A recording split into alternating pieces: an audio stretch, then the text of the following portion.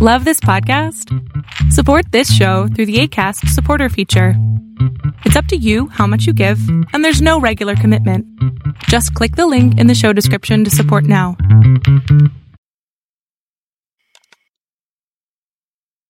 Pinkerton's Ghosts is a horror anthology podcast by Superversive Radio, with no affiliation with any detective agency, person, real or imagined, or the dark forces of Outreterre. It is not intended for children. The hours after Stuart stabbed me were spent in a haze of pain and confusion as I drifted in and out of consciousness, my body apparently using that as a defense mechanism to cover up the pain in my left eye. I was dimly aware of several things happening. I felt myself being carried out of the woods. When I came to again, I was surrounded by men in Continental Army uniforms, camped out in tents. Some indeterminate amount of time later, I realized I was lying down and covered in blankets.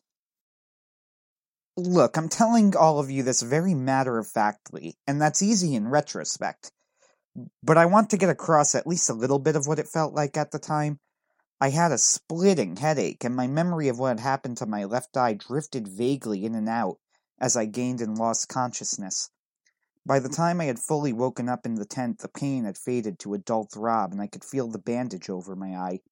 I expected to be surrounded by soldiers when I woke up, but I was surprised. There were only 2 men in front of me. One was Private Roberts, the man who intervened in my fight with Stuart. He was a young-looking, brown-haired fellow with stubble on his chin and green eyes. He had a serious expression on his face, but there was a brightness and confidence there that made me think one day he would go places, if he hadn't already. How high a rank was Private in this army, anyway? I had no idea. Next to him was... well... I'm just going to say it. It was George Washington. He wasn't dressed to the nines, he looked tired and worn, and he wasn't wearing the fancy wig thing we know him for on the dollar bill. His hair was light brown and a little disheveled. He was younger than I knew him for, but honest to God, it was impossible to mistake him for anyone else. I suspect I would have realized it was George Washington even if I wasn't trapped back in time. To someone who lived in America, surrounded by the romanticism and legend of Washington, being in front of the real deal was both incredibly surreal but also weirdly familiar. My head was still groggy from the throbbing pain, but the gravity of the situation still got through to me in a flash, and I sat up suddenly. Roberts gave a cry of delight. "You're alive!" I was worried the wound would carry the day for a moment. I tried hard to focus. Never mind that. How long was I out? This time Washington spoke. "Almost exactly 24 hours, Sean Rousseau. We need to talk. My name is General George Washington." So he knew my name. I started to talk, but Washington raised his hand. "Let me speak first, and then you can have your say. We looked through your belongings and found this." He held up my wallet. Inside was what appeared to be some sort of currency with my face on it.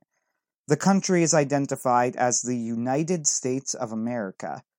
You carry a card with a strange likeness of your own face, and an inscription claiming you hail from NJ, which I will hazard means New Jersey. There are inscriptions of dates that won't occur for hundreds of years inscribed on your card and your currency. Your clothes are made of materials I don't recognize, and your weapon is strange. Washington leaned in at me from the stool he was sitting on. "I don't understand what's happening, but Private Roberts says you saved his life. So I'm giving you an opportunity. Tell me what's happening, the whole truth. I believe Providence has placed you here, but I cannot read the mind of God. I need you to help illuminate the path forward." He leaned back again. "Right now I limited the meeting to you, me, and Private Roberts. Other guards are waiting outside of this tent, of course. I asked the private to be here because he shared the most details about your encounter with Stuart and was very insistent you saved his life. So thank the private for this opportunity you're getting to speak." Way to be put on the spot. I had just woken up, I was in pain, and somehow, ridiculously, I was in a private meeting with George Washington, and potentially the fate of the American Revolution rode on what I said here. No pressure. I closed my eyes, well, my one good eye, to try and focus on the task at hand. What should I say? How should I say it? It suddenly occurred to me I was doing this while sitting on a bed wrapped in blankets. It felt absurd, but I cleared my throat. General, I'm a member of a secret organization. Think, Sean, think. There must be a way to explain yourself in a way that they'll accept. It's my job to hunt witches. Roberts and Washington looked at each other, but the expression on Washington's face didn't change. Go on. I'm originally from the year 2021, but my organization asked me to investigate. There was some sort of magic being performed at a certain spot in New Jersey, and I was asked to stop it. I discovered a man using black magic. Roberts snorted. An oxymoron, that. I held back a grin. Well, yes, he was using black magic to try and go into the past and alter history. Some sort of spell involving a watch. Washington nodded. Private Roberts reported that the man you fought was holding a pocket watch.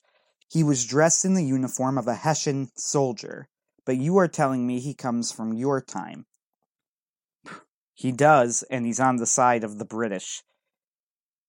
Do you know what he was doing? I hesitated. This was the make-or-break moment. Roberts gave me an encouraging nod.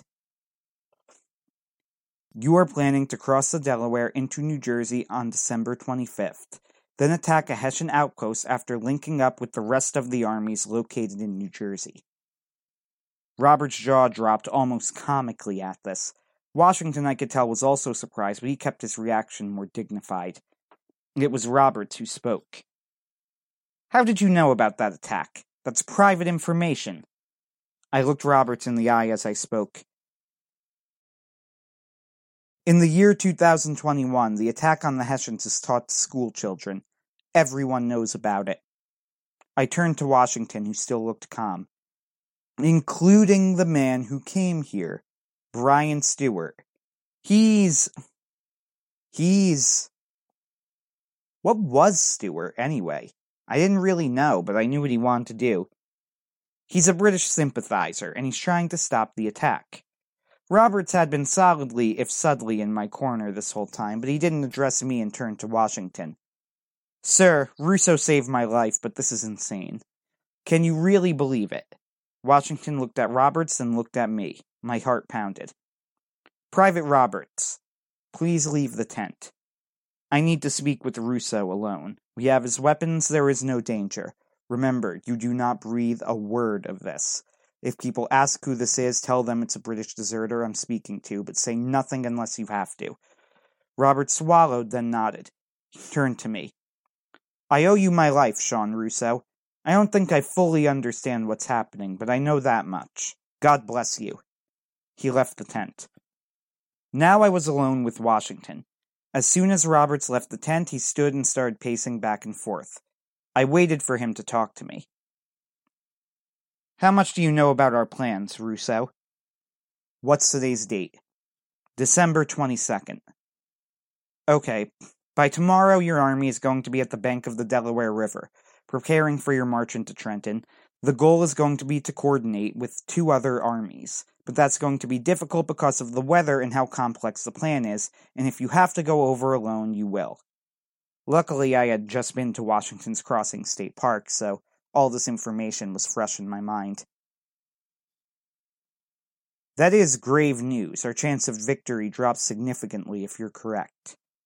I sat up straighter. For the first time I noticed how cold it really was and appreciated the blanket wrapped around me. General, sir, we need to move to stop Stewart. We need to move right now. It's absolutely critical. Washington stopped his pacing and sat down again across from me. let me be honest with you. I don't know if I believe you. I am trying to see the hand of the Lord in this, but his designs are clouded from me. He sighed. You show me a vision of a future where our work has led to fruition, but it is difficult for me to trust. The attack on Trenton is critical indeed. Tomorrow I plan to read Thomas Paine to the men, in the hope they find his words as inspiring as I have, but the struggle is difficult. He looked me in the eye, and for the first time I didn't see George Washington, father of our country, but George Washington, a desperate man searching for some sort of sign. I don't understand what my face is doing on your money. I don't understand why you carry a card with your likeness on it. But perhaps you can help me with this. The people, the war. In your time, what has the country founded by this war become? Do people honor our cause in your day? Do we try and serve the will of God? I opened my mouth, but no words came out. How was I supposed to answer a question like that? I struggled to find the words. General, to be honest... Wait. Washington held up his hand. Some of the fire had gone back in his eyes. The question was foolish and faithless. Our fight is driven by Providence, the outcome in his hands. This satisfies me. I shall not ask you about the rest of the war. I do not think that would be in keeping with faith in the Almighty who guides me. I nodded. It was the right answer. Washington stood up. Can you stand? The wound in your eye was bad, but it does not appear it will be fatal. I stood, dropping the blanket to the ground. I was woozy for a moment, and the cold hit me, but I looked him in the eye. I'll be fine. That's fortunate. Here is the plan. The attack on Trenton must proceed as planned, and if I must be the only man to march, so be it. A victory at this time is crucial. This man Stuart, you said his plan was to go to Trenton and warn the Hessians of my arrival. Yes. Then we shall have to chase him down. Washington stuck his head outside. Private Roberts! Roberts stepped in. Sir? I have a special mission for you. It must be absolutely secret. You and Russo will be traveling together to try and track down this British spy, Stuart, before he can reach Trenton and warn the Hessians of our arrival. You leave now. Tell nobody of this. If you are asked, you're delivering a message on my orders. Yes, sir. Before we left, Washington handed my gun back to me and gave me clothes to change into more suitable for the winter chill.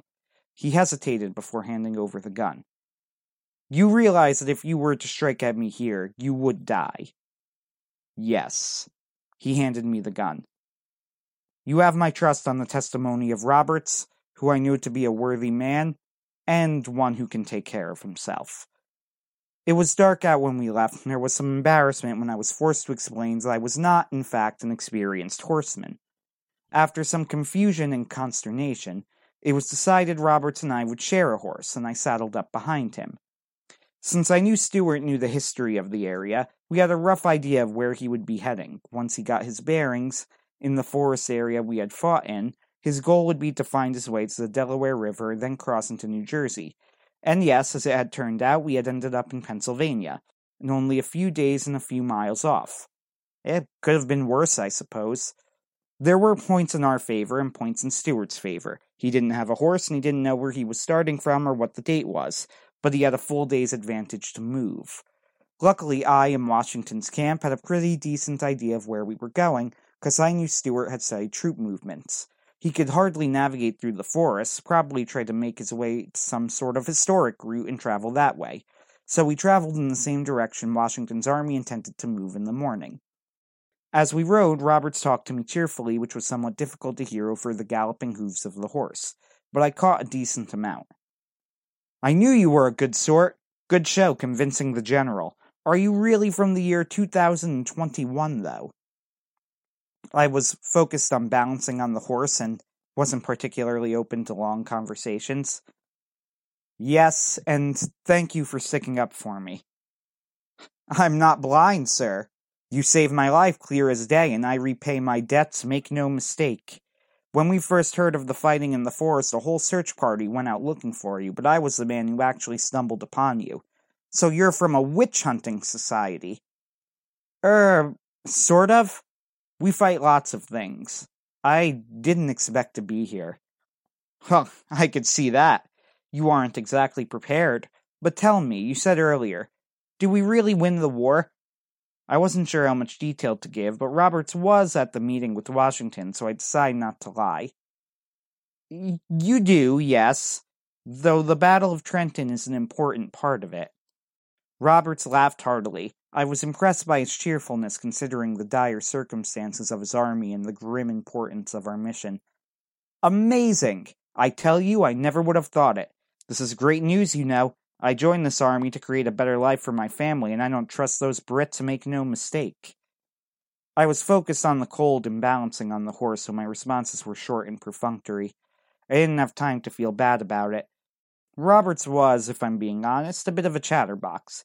He was a New Jersey native from Sussex County with a recently pregnant wife. He was quite proud of being a private, which I learned was apparently the lowest rank outside of militiamen in the Continental Army, but a rank nonetheless, and he seemed to hold a hero worship for the general. He was not normally close to Washington, who had his own aide-de-camp after all, but seemed thrilled to have the opportunity to interact with him more closely, brief though it was. He did ask me about Stuart, and I was able to give him a description as we rode through. At one point, we managed to apparently end up on his tail. Apparently, Roberts was a somewhat experienced tracker, and he could tell a lone man had been moving along the same paths we were on now. He pointed out the marks to me. This was good news. Stuart was apparently unable to get a horse. Still, we couldn't have much time. I wished it was a little bit lighter so I could see my state more clearly. Who else would ever get the chance to look at their home through the eyes of someone from the Revolution? But no, I realized, this was wrong. This was very, very wrong. I was not supposed to be here. I felt it in the very fiber of my being. This was a crime against nature. I was reflecting on this when Roberts asked me the question I was dreading. So, after we handle Stuart, what happens to you? I felt a chill creep up my spine, and not from the cold of the winter night. I think I'll go back to my own time, though I don't really know what that will look like. This man, Stuart, he's the one who cast the spell, right? Do you need him alive? The million-dollar question right there. I don't know. But the mission is to stop him from warning the Hessians, whatever it takes. Roberts didn't respond to that. We were not far out from Trenton. I didn't have a watch, so I couldn't keep exact time, but it was maybe a 2 to 3 hour ride. Remember, we were 2 people on a horse, not a full marching army, and Washington was not far out. We made our way into the city of Trenton. We went through back roads, but I actually knew where we were going, though Roberts didn't, and after some adjustment for the older layout, I was able to help guide Roberts forward carefully. We were heading for the headquarters of the Hessian colonel and the head of the Trenton garrison, Johann Rall. The house was known as the Stacy Potts house, and I'd actually been there. Or rather, I had been where it stood. By 2021, it had long since been replaced by a cathedral, the Church of St. Mary's. In 1776, however, it was the Stacy Potts house. We rode through slowly, foregoing galloping. We still hadn't seen Stuart, but we knew he was making his way here thanks to the excellent tracking of Roberts. I started praying silently, hoping we would catch a glimpse of Stuart before he reached the house. This was a hard sell. The moon was out and almost full, which gave us some light to work with, but we dared not use any other lights lest we be spotted and captured as spies. After hours, our eyes had adjusted, but it was still hard to see any sort of distance. We were a few hundred yards from the Potts house, our horse hidden a bit further back so we could move more stealthily. I hated that I couldn't do more than this, but we kept watch, waiting for Roberts to show up and praying he hadn't already. We hid behind bushes some distance out to watch the house. What other choice did we have? We watched with bated breath, neither one of us wanting to admit what seemed more likely the more time passed, that Stuart had beaten us here, and we were too late. Then there was noise. In the distance, 2 men were walking. I strained to listen, and I noticed Roberts tense up next to me. They were speaking in German. I don't speak German, but one thing was clear. One of the men was definitely Stuart. The strong British accent was unmistakable. I tapped Roberts on the shoulder and nodded. He leaned in and whispered, barely audible, "What do we do?" Great question. I realized I had no clue. We only had seconds to make a decision. What could I do? As if in slow motion, my mind worked out the implications of the actions I could take. What would happen if I stood up and tried to kill Stewart right now? Say I succeeded. Roberts and I would both be caught. Then what? Well, we'd be assumed to be spies for Washington. Would it be enough for them to suspect the coming attack on Trenton? Maybe, but maybe not. This was critical mass right now, do or die. Me ever getting back home could not be a consideration. Crazy as it sounded, this is what you sign up for when you join the Pinkertons. Not this insane scenario specifically, but you know that you might need to sacrifice yourself. I said a quick prayer and thought briefly of Violet, but raised my gun. I missed the shot, but I took it. Considering the distance and the darkness and my eye, I still think it was a good try. My small handgun was quieter than what they used in that era, but it still split the night air. The Hessian escorting Stewart yelled something incomprehensible and turned in our direction. When Stewart saw me, I saw his jaw drop in utter disbelief, then turn to anger. "You!" He drew his own gun. This is actually what I was hoping for. Every second he tries to deal with the two of us, the second he isn't dealing with the Hessian command. Suddenly, a miniature two-person battle had broken out in the street, with 2 men from the future facing off against 2 men of the past. I knew this was it. We had seconds before the entire city was outside, and Roberts and I were captured. Our horse was a few hundred yards away. Stewart was dressed like a Hessian, which gave me an idea. I shouted, "We've been caught, Stewart! We've been caught!" I barely knew what I was saying, and also had no clue if this Hessian spoke English, but this was my best chance to get out of this, weirdly enough. I was in luck. The Hessian stiffened, then said in a thick German accent to Stewart, "Caught? What does he mean? Are you a spy? Was he trying to kill me?" Roberts had caught on to what I was doing. We need to get out of here. Come with me." Stewart glared at me with hatred. We were all much closer to each other now. "It won't work. I'm telling them about the attack." "No, they won't believe you. They know we're spies," said Roberts quickly. But Stewart had drawn his gun. Things were starting to get wild. The Hessian next to Stewart turned on him suddenly and barked something at Stewart in German, and men started running out of the homes to take a look at the scene in the middle of the city. Stewart ignored the Hessian and tried to take a shot, but was knocked out with a sudden blow over the top of the head made by the Hessian. Things were starting to spiral. I looked next to me for Roberts, but found him suddenly missing. I started yelling desperately, "Private! Private!" I didn't want to shoot at the Hessian again, draw the fire of the soldiers who were leaving their sleeping quarters around the city, and besides, the Hessian had his gun drawn on me.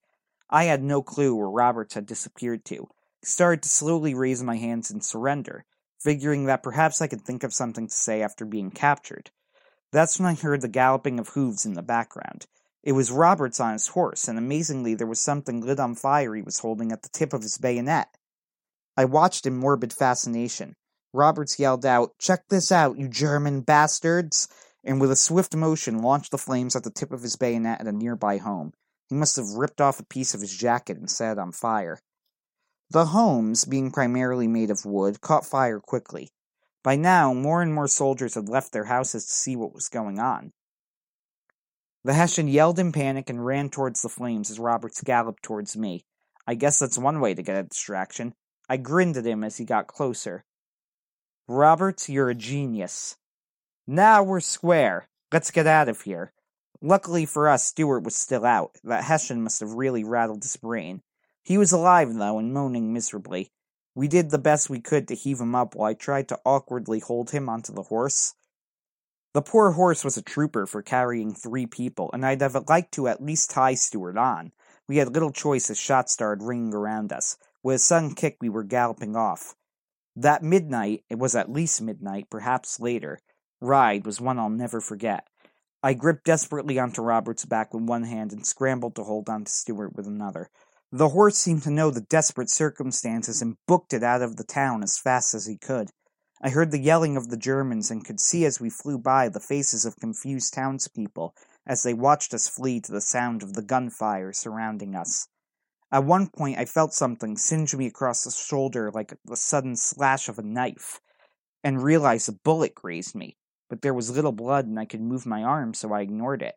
The fearful panting of the horse, Robert's occasional yells of command, and the pounding of the hooves became my personal soundtrack. I felt like a useless lump. The only thing I could do was hold on to Stuart. My life was entirely in Robert's hands. But what capable hands they were! It felt like hours, but was probably only moments, but suddenly we were out of the city. The gunfire had stopped and we were back on the back roads of the country. The sky was slowly brightening as the night reached its end, but it was still hours before dawn. It wasn't until I saw Washington's camp that I realized we had made it. We were alive. Strange as it sounds. There isn't actually a lot to tell after this. After we debriefed Washington on what had happened, he commended our valor and decided to commence with the attack. Our little spat with the Hessians was somewhat worrisome. What if it alerted them to the coming attack? But Washington's hope is that our ruse, that we, along with Stuart, were spies trying to give false information about the attack, would be bought. Besides, he said, he had his own plans on that score, though the general didn't elaborate on what he meant by that.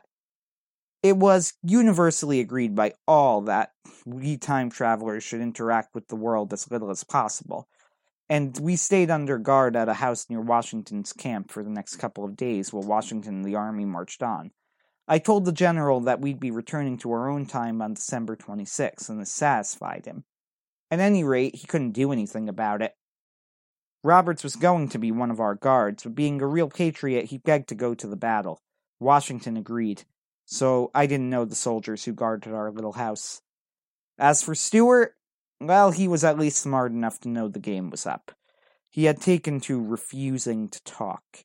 The only time he answered any of Washington's questions, he answered him in German, and nobody knew what he said. Though I prodded at him, he absolutely refused to say a word to me, instead staring in a stony silence, though with such a poisonous look of hatred on his face it almost made me shudder. And so on December 26th, just as Stuart had promised, we were both transported back to our own time. Stuart was handcuffed, of course, but here, Control, is where I made a mistake. A big one. Okay, like before, Stuart started glowing green, and, gun-trained on him, I gripped his shoulder as we went to the incorporeal timeless zone, losing track of my senses. Almost. I say almost because before I was completely, I don't know the word, dematerialized, Stuart viciously kicked me in the shin, with a sudden and unexpected savagery he hadn't shown since his capture. Though I went immaterial like last time, my hand slipped, and as we went back to our current time, I lost track of Stuart. To my horror, I ended up in a random spot at the Washington Crossing State Park. It was night, and the park was closed, and nobody was around. I sprinted over to the Johnson Ferry House, but no luck. Stuart was completely gone. When I checked my phone for the time, I saw with relief that I'd only been gone a few extra hours, though I missed about 20 calls from Violet asking for me. But I had no clue where Stuart went. Sorry, Control, for the loose end. The good news is, the Battle of Trenton went as planned. At least we avoided the immediate issue, but I hate the thought of Stuart out there. I looked up Thaddeus Roberts, though it took some doing. As it turns out, he died less than 2 weeks after we met in the Battle of Princeton. His wife had a son. The Roberts family line, to my understanding, lives on, though in the Midwest nowadays. He'd be happy to hear that, at least. Control, I can't help but think of Washington's question. The end of all of this. Do we try and serve the will of God? Was all of it even worth it? What was the point of America? I hope it was. Once. Sean Russo signing off. For now. Pinkerton's Ghosts is a podcast distributed by Superversive Radio, licensed under an Attribution Non-Commercial Share-alike International License. This episode was written by Anthony Marchetta and is performed by the same. Ben Wheeler edits, directs, produces, and herds cats. Kim Dickerson performs our audio editing. Visit us on Facebook, read articles on superversivesf.com, or listen to us on unauthorized Acast, iTunes, or Spotify. Contact us through Twitter at Pinkerton's Ghosts, email us at pinkertonsghosts@gmail.com, or send us noble messenger possums with messages strapped to their backs. Don't worry, they know how to find us. Thank you for listening, and good luck.